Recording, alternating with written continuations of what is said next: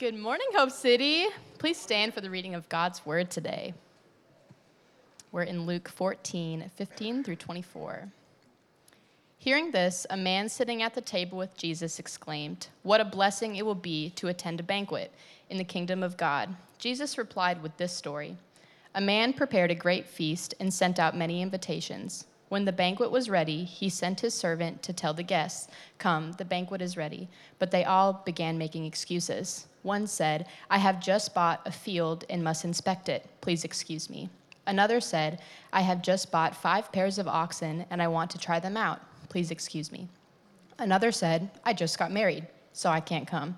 The servant returned and told his master what they had said. His master was furious and said, "Go quickly into the streets and alleys of the town and invite the poor, the crippled, the blind, and the lame."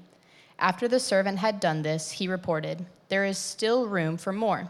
So his master said, "Go out into the country lanes and behind the hedges and urge anyone you find to come, so that the house will be full.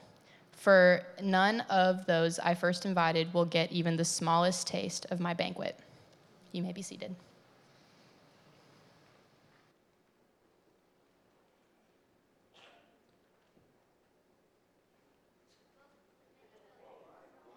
How we doing, everybody? Good? Give me a second, I'll tell you about it. So thanks for being here at church, by the way. And sorry I misspoke last week. I totally misspoke. I knew as soon as I said it, too, because I saw Katie and Andrea talking. And it's always after Sadie's birthday. So thank you for that gift, though. You did surprise me. So I'm excited about something we're doing. I'm going to get in the message in just a second. But I'm excited about something that we're doing starting this week here at the church. Out in the front lobby, we have put together a little, call it what you will, a bookstore, a resource center, whatever it is.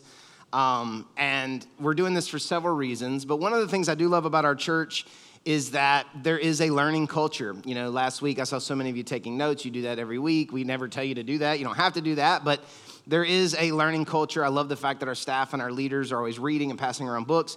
And we know that we serve God with our head and our heart. We don't want to just get stuck in our head, but we also don't want to just be all heart. And I love that. I joke and people joke that I love to read as well. And so I just started thinking about the books that I would love for you to read, because if you were to say like, "Hey, can we go to coffee or whatever?" you would get done talking, and then I would say, "Man, have you read?" And I would give you a book that I would want you to go read because it would say it better than I could say it. And so I went through and just picked those. And we have them out there, and they'll be out there like indefinitely. It's not like they're just for today, but they're going to be out there. And I just wanted to just give you like 3 minutes about all of these. Okay, not about individually, but you know what I mean. So in no particular order, this is a book, Boundaries by Dr. Henry Cloud and John Townsend. If you've never read this book, Dr. Henry Cloud's brilliant. He's a psychologist, Christian psychologist. He's written a bunch of books, but this is his best book ever. It's his claim to fame about establishing boundaries in your life in all kinds of areas, when to say yes, how to say no, take control of your life. That's a great one. Tech-Wise Family is something that all of our leaders have read. We gave it to them a few years ago by Andy Crouch about the role of technology in your home. It's not just for your kids. It's actually for you too, parents. Highly recommend that. Power of a Praying Wife. This is the book that Andrea changed me with. So we keep this book in print, I'm pretty sure. We've given out tons of, we have those out there. It is exactly what it sounds like. It's just about the power of wives who pray for their husbands. Then we got a few books that are kind of in the doubt, faith, apologetic type category, which I love.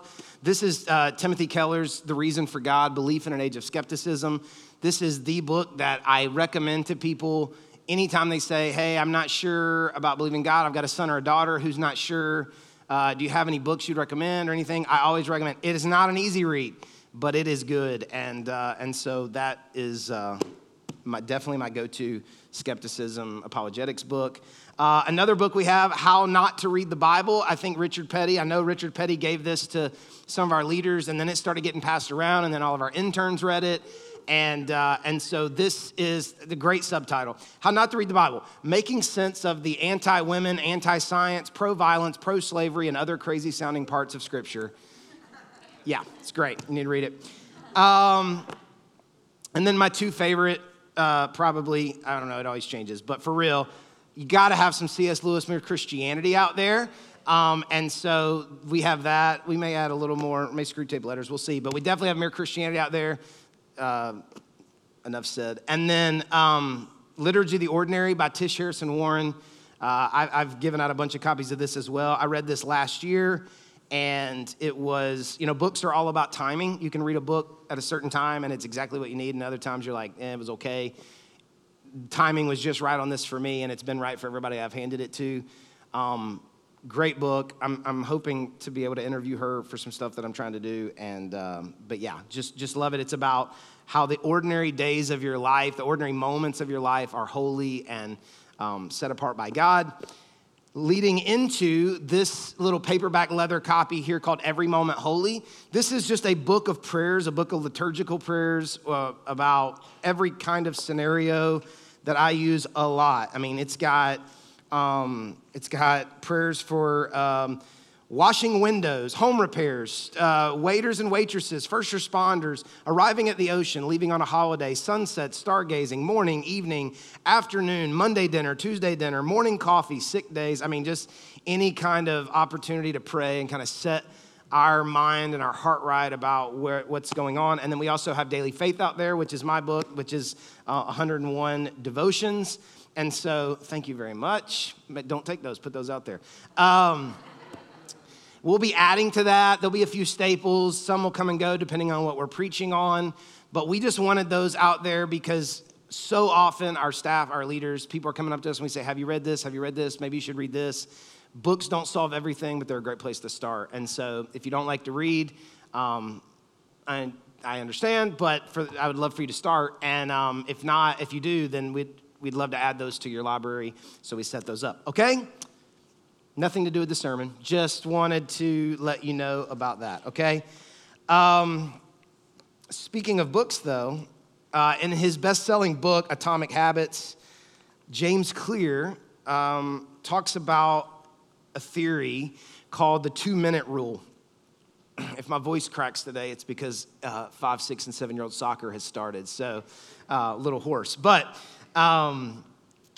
he talks about this theory called the 2-minute rule. And basically, it means that any large change you want to make in your life, like you want to run a marathon, you want to lose 25 pounds, you want to write a book, whatever it is, the best way to actually follow through and make that change is to start by just doing it for 2 minutes. Just 2 minutes. For example, if you want to be the kind of person who goes to the gym regularly, thank you, sir. If you want to be the kind of person who goes to the gym regularly, then Claire says, at first, just get dressed, get in your car, drive to the gym, go into the gym, and work out and exercise for 2 minutes, then leave. Just leave. Or if you want to write a book, then start out every day by just writing 1 page or writing for 2 minutes, or then stop. It's very important that you stop. You need to stop. If you want to be someone who reads more, then open your book every day, but only read 1 page and then stop. This is what he says to do in the 2-minute theory. Now, maybe like you are doing right now, people often roll their eyes at this concept because it feels like a waste of time. It takes so much motivation to like get dressed and get ready to go to the gym. And like, you want me to just leave after 2 minutes is what you're saying. Or read 1 page or praying for 1 minute or just making 1 sales call. But the point that he's making is not just to do one thing. The point that he's making is to master the habit of showing up. Showing up. And the truth is, a habit has to be established before it can be improved. It's got to be established before it can be improved, okay? Now, before long, if you stick with it and you really only do it for 2 minutes, you will instill those habits in your life. You are the kind of person who goes to the gym. You're the kind of person who reads every day. You're the kind of person who prays every day. If you will stick with it, then what's going to happen is that those will grow and you can perform them longer. But what's not in question is whether or not you will show up. You will show up because you're the kind of person who shows up. And then you'll get better at what you're doing. What Clear is not saying is that something is better than nothing. It's not what he's saying. The plan is not to only exercise for 2 minutes for the rest of your life. What he's saying is start small, build consistency, and then grow.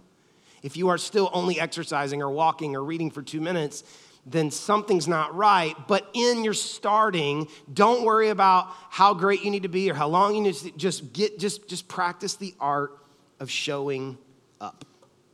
And the reason I tell you about this 2-minute theory is because last week we started this series called Change Happens Here. And I shared with you our focus and mission as a church to be a place where people meet Jesus, of course, and that's happened for so many of you. But then over time, to be a place where people are deeply changed.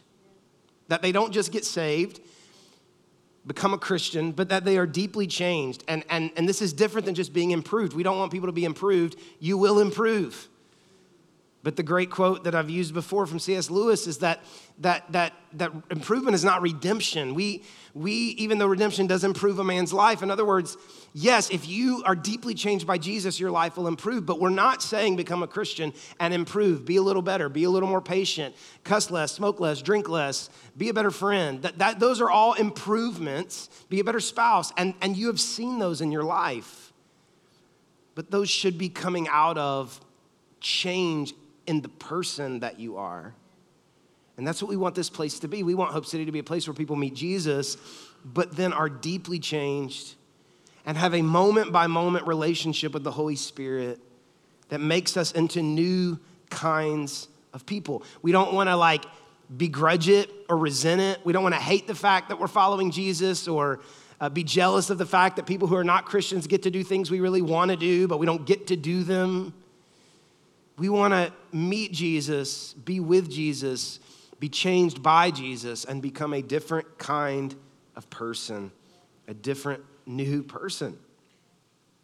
So that was last week. And this week, I want to talk about that some more, obviously, but I'm specifically going to focus on you. Because we're not just talking about the future, and we're not just talking about people out there who will show up one day. The question that we also have to ask is, how can you change? If Hope City Church is going to be a place where people are deeply changed, and you're a part of Hope City Church, then how can you be deeply changed? And I mean really changed, not just improved. And the answer is simple, but it's not easy. If you want to really be changed through a relationship with Jesus, you have to show up. You got to show up. And I don't just mean show up to church, okay? I mean show up in the relationship. You got to show up. You have to participate. You have to practice. Now, what's amazing about God is that God does the heavy lifting. He defeated the power of sin and death on the cross. He's filled you with his spirit and his power. He's done all of the heavy lifting. But along the way, it requires your participation. And that can't be handed off to anyone else. It's only something that can be done by you. And to be saved requires a confession of faith, but to be like Jesus requires that you practice your faith. Please hear that. It's different. To be saved, to be a Christian requires a confession of faith, but to be like Jesus, to be changed deeply by the Holy Spirit and to become a different kind of person requires that you practice your faith. And so that's what we're going to talk about today. And I want to show you some data that I read recently from some new research that was just done by the Bible Institute. They're going to throw this image up on the screen for you, but they did a study to see the percentage of Americans who have made a commitment to Jesus and are non-practicing and non-Christians, not and as in both things are true, but one or the other is true.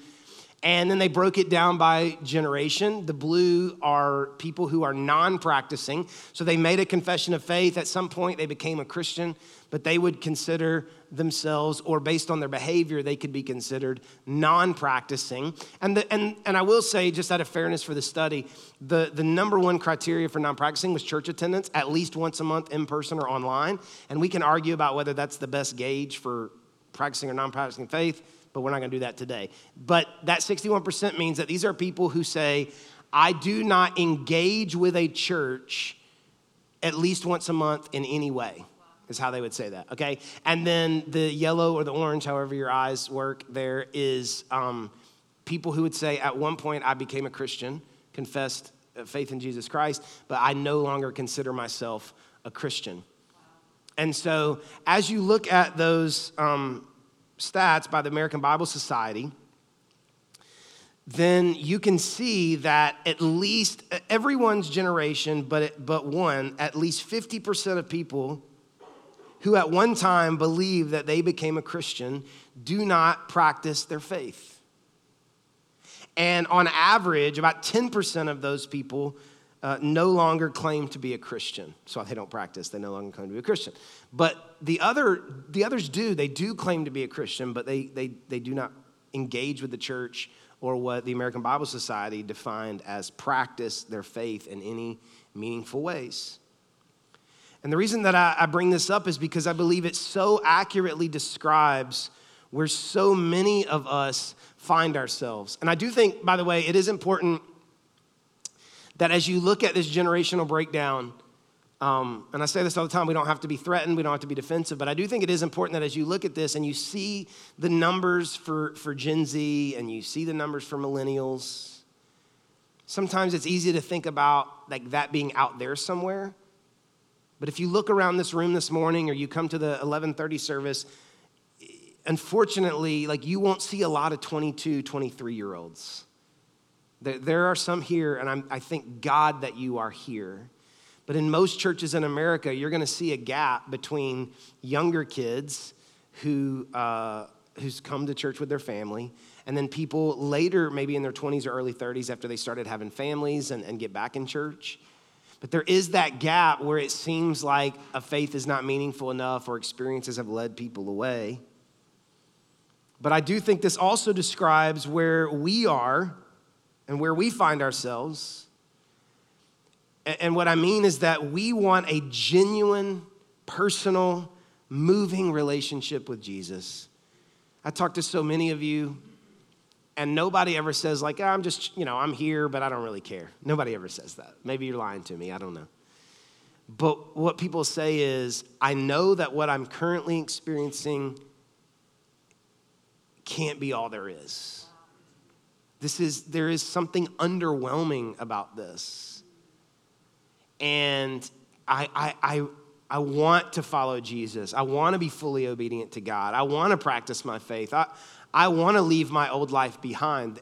That overwhelmingly, this is the language that we use when you talk to me or when you talk to our leaders or our staff. We want a genuine, personal, moving relationship with Jesus, but we want it to happen in spite of the life that we live and the habits that we practice and the commitments that we make. Let me say that again.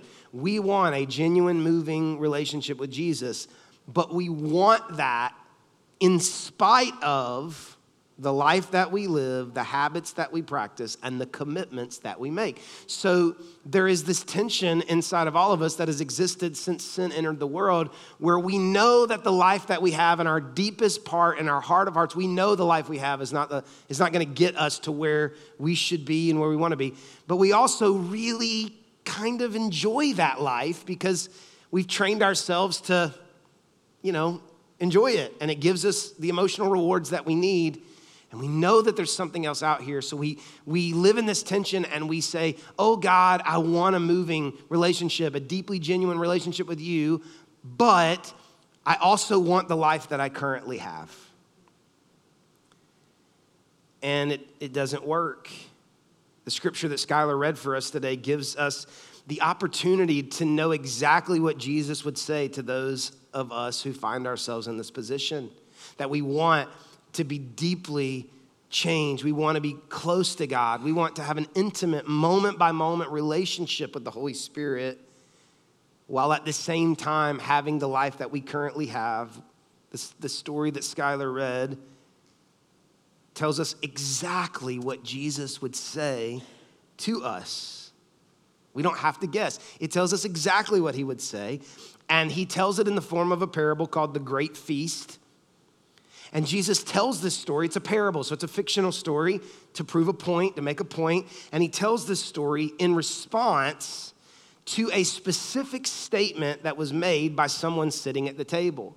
So Jesus' story is a response to a statement, and the statement that was made at the table happens in verse 15. Look at verse 15. A man sitting at the table, this is not a parable, this is real life. A man sitting at the table with Jesus exclaimed, "What a blessing it will be to attend a banquet in the kingdom of God." This is what someone actually said.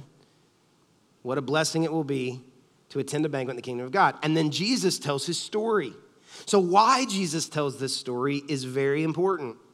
He tells it because he's trying to correct what so many of us believe, what this man sitting at the table believed.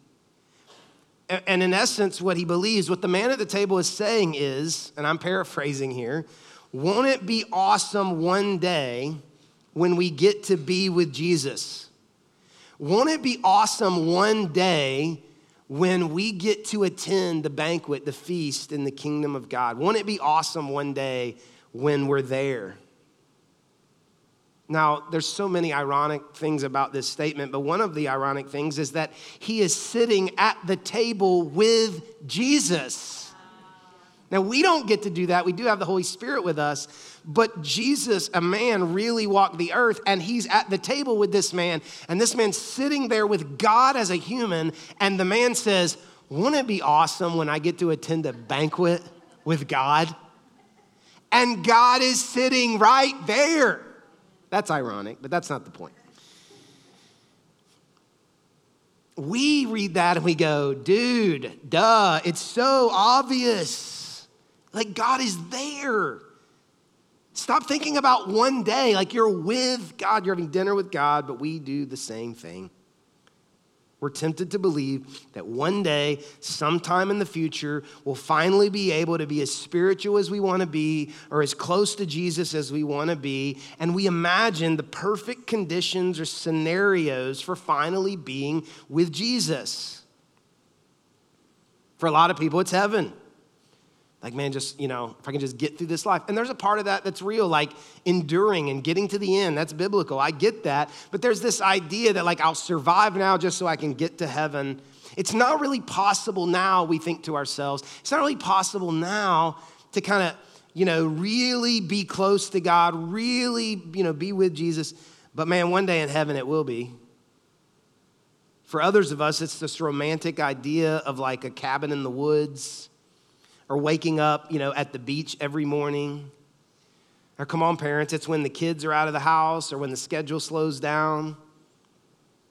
We imagine, all of us, we imagine this future time when we will finally be free from the things that keep us as committed to God as we want to be. And when that time comes, we will experience God and be committed to God the way that we want to. We just can't right now. Eugene Peterson calls these imaginary scenarios utopias. We imagine these utopias free of inconvenience. And in response to this idea of these utopias, of this one day kind of imagining when it will be, in response to this idea of how awesome it will be one day to be with Jesus, even though Jesus is at the table, the man who represents God in the story, Jesus tells this story, and there's a man who represents God in the story, and he sends out an invitation for people to come to his banquet, but every one of them turn him down. And I want you to look at the reasons that they gave. The first person said, "I just bought some land and I need to go work on it." The second person said, "I just bought some oxen and I need to go use them," which is That was his tools. So in essence, he's saying, I need to go work. I just bought some new tools. I need to go work. The third person says, I just got married. First person says, I need to go to work. I just bought some land. I got to work on it. Second person says, I just bought some tools. I need to go use them. The third person says, I just got married. And they are invited to a banquet, a great banquet. Jesus is trying to make the point that this is an invitation that no one should turn down, and they don't go because they find more enjoyment or fulfillment or meaning in doing trivial things. You hear me say this all the time, but it's especially true of parables. Let's don't try to read between the lines. Let's just read the lines. We don't have to look for deeper meaning. Here's the meaning. You didn't come to the banquet because you enjoy trivial things. We enjoy trivial things, not because they didn't come because they didn't not come because they were atheists. They did not come because they were into witchcraft. They did not come because they, were terrorists.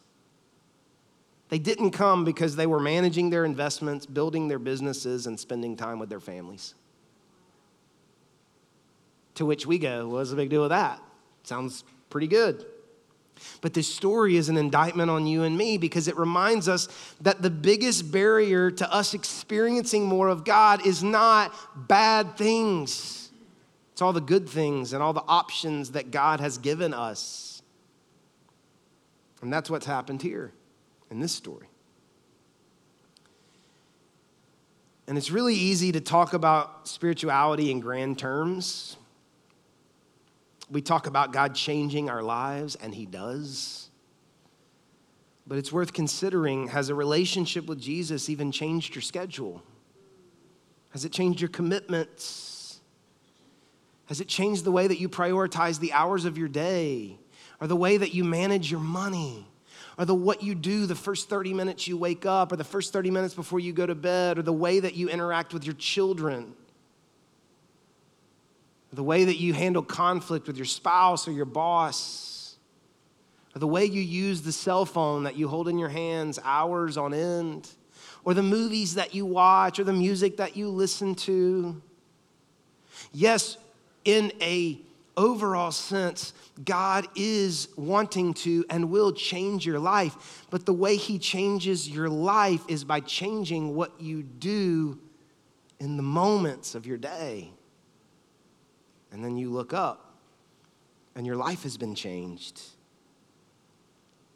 And we're like the people in the story. We long for transformational and transcendent experiences with God.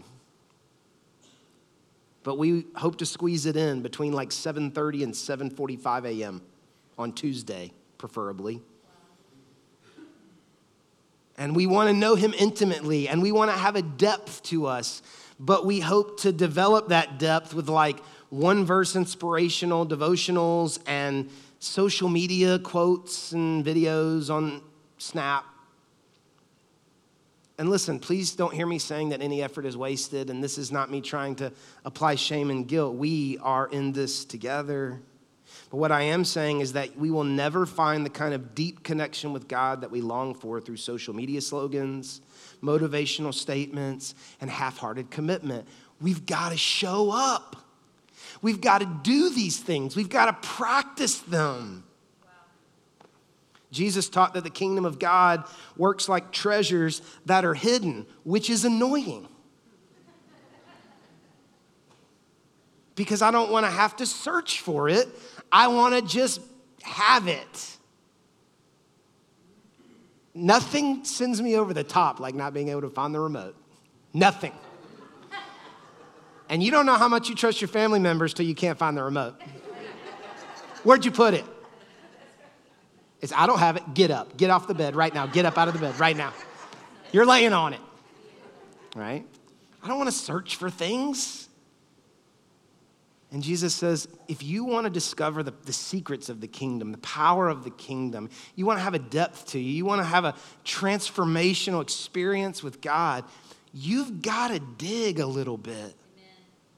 You got to work the ground a little bit. You got to show up You got to practice. You got to dig and you got to search. But what's easier is to dream about one day when we'll finally be as close to Jesus as we want to be, and we'll prioritize our faith. And the reason that it's easier that way is because it lets us off the hook. We are busy. We do have things going on that are important. And so we convince ourselves that the reason we're not as committed as we want to be is logistical. The reason we're not as close to Jesus as we want to be, Jason, we would be, but the reason is because of logistics. But it's not logistics, it's longings. We want other things. We find more satisfaction from our new tools, from our new relationships than we do with Jesus. And responding to God's invitation is inconvenient to all the other goals and plans you have for your life. At Hope City, as we have spent time thinking about this idea of change, deep change, and people being deeply transformed, we have come to the conclusion that we do not believe that something is better than nothing. Please hear that. We do not believe that something is better than nothing. And this is not a widely accepted idea, by the way, in pretty much in the industry, but especially in the church industry. Because somewhat innocently, we all assume that any effort is better than no effort at all. Or any Jesus is better than no Jesus at all. And that's true if you're just getting started. Jesus never raised the bar too high for anybody who was just checking it out.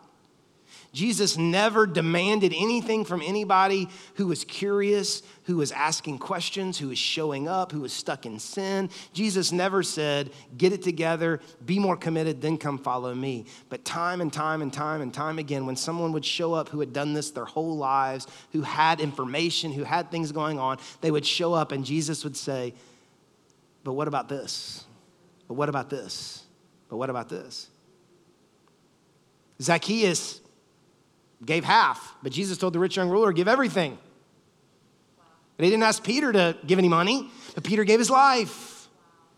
Peter was called Satan, but the woman caught in adultery wasn't called anything. Because Jesus looks at every person different, and he knows where we are, and he knows what we need. For those of us who are here, and we would say, I've been a Christian for a while. I've been attending church for a while. I've been following Jesus for a while. We do not believe that something is better than nothing. We do not believe that just reading one verse is better than not reading it all. Or showing up once a month is better than not showing up at all. And I don't say that to be mean. I'm saying that if you've been doing this a while, that type of practice, that type of showing up is not giving you the depth and the relationship with Jesus that you want. This month, we made a decision, our staff, to stop live streaming our services. And I know that for a lot of you, that was a part of your life and your schedule. And we understand that there are all kinds of legitimate reasons why people can't be at church. And it doesn't mean that they don't love Jesus. It may mean they just had surgery. It may mean that they have to work on Sunday. It may mean that they're out of town. We get all of that. And that's why the sermon's available to watch right after service is over. But we also believe with a deep conviction that the kind of connection you're longing for cannot happen on the couch or through a TV or through a phone. And this is true for all of the areas of our life where God is inviting us in. And in order to get to where we want to go, we've got to overcome the inconveniences, some that are excuses and others that are legitimate. And so we look at our lives and we realize that if we're not giving sacrificially, like financially, literally, if we're not giving the money that comes into our bank accounts, if we're not sacrificially giving in the name of Jesus, then we are not experiencing the deep joy of trusting God with our money. And there is a deep joy that can only be experienced through the practice of generosity. If you're not committed to a church, you're not experiencing the deep joy of being a part of God's family, because there is a deep joy that comes from the family of God that can only be experienced when you engage and practice with the family of God. If you're not serving, you're not experiencing the deep joy of sacrifice for someone else's well-being. And there's a deep joy that comes from sacrifice for someone else's well-being that can only be experienced when you do it. And it becomes a part of your life. If you're not praying, you're not experiencing the deep joy of God's abiding presence. And there is a deep joy from God's abiding presence that can only be experienced when you show up to the place and practice prayer. Do you understand what I'm saying? I'm not mad at you. While Skylar was reading the scripture, I was standing by Sadie, and I said, Sadie, I was talking to myself. She was trying to eavesdrop on my conversation with myself, and I just said, don't be mean, don't be mean, don't be mean. I was reminding myself because, man, I hope you don't hear me being mean. I'm talking to myself. I'm not mad at you. You're not in trouble. This isn't a passive-aggressive sermon because somebody's been slacking. Okay? Don't you hate that when the preacher preached to two people because something happened that week? What I'm saying to you is we want this to be a place where people are deeply changed. But there are no gimmicks. There are no hacks. There are no workarounds. There are no shortcuts.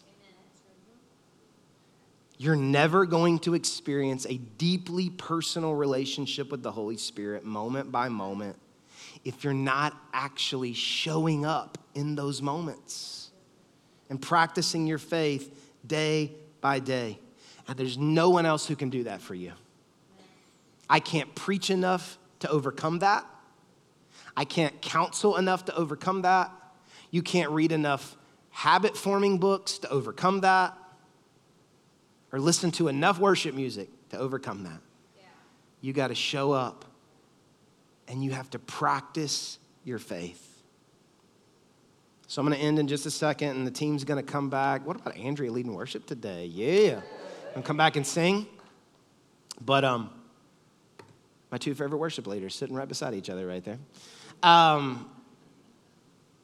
Andrew's going to come back. But here's what I want to say as we get ready to close and we're going to have communion and prayer.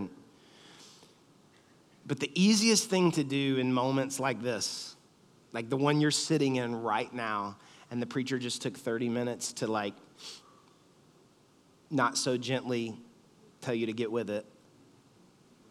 The easiest thing in the world to do is shame and guilt. And man, churches are so good at shame and guilt. So the easiest thing to do right now is for you to be like, you're so right. You are so right. I got to do better. I got to do better. I got to do better. Man, I've been sucking at this. And I just got to do better. I'm waking up at 4:30 tomorrow morning. That's what I'm doing. I'm waking up at 4:30. You won't, okay? And if you do, you'll be miserable all day, and then you'll be mean to people, and that's not what you want to do, okay? What happens to us is because of the shame and the insecurity and the scarcity in our life, we hear something like this and we say, I don't want to feel this tension that I'm feeling, this despair that I'm feeling right now, this disorientation that I'm feeling right now. I don't want to feel like this anymore. So I'm going to be the greatest Christian ever starting tomorrow. But that's not what's happening. What's happening in this moment is the Holy Spirit, the Spirit of God, is giving you an invitation. Invitation, not manipulation, okay? The Holy Spirit is calling you. If there's something inside of you that says, I want that, that's not shame, that's not guilt, that's not condemnation. That is an invitation from the Holy Spirit saying, come here, you can have it. You can have it. You can have it. Let's show up tomorrow. Let's show up the next day. Let's show up the next day.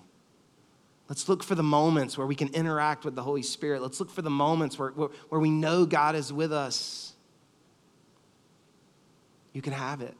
Man, you're going to fail. You're going to fall. I'm going to fail. I'm going to fall. But that invitation is still there. Jesus is saying, come to me, all who are weary and carry heavy burdens. I'm going to give you rest.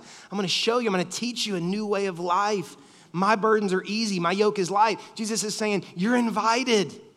I'm sending out the invitations to the feast and the banquet, and you are invited. And if you want to come, you can come. He's not mad at you. I'm definitely not mad at you. This is no condemnation. This is invitation. You can start today to experience Jesus the way that you know in your heart of hearts you believe is possible, but you've just been on the fringes. And this will be a place, Hope City Church will be a place where we will keep constantly teaching you, nudging you, and sometimes outright pushing you to experience him in the way that you can. No more underwhelming Christianity. We want a deeply personal relationship with Jesus, okay? I'm going to pray for us, and then the team's going to come. God, thank you for Jesus, a skin and bone, flesh and bone representation of you on this earth. That you're not a distant God off somewhere with theories, but that you showed up in flesh to show us what it looks like to live like. And we can be like that. We can be like Jesus. Not all the way, but we can. And so, God, I pray that you would today give us that courage and that longing, only the Holy Spirit can give us, to accept your invitation. To know you in a deeply personal, rewarding way. To lay down the trivial things in our life that have convinced us are so important. It's keeping us from you, God. I pray that we would have a moment-by-moment relationship with the Holy Spirit, day by day, led by you, following your leading. In Jesus' name we pray. Amen.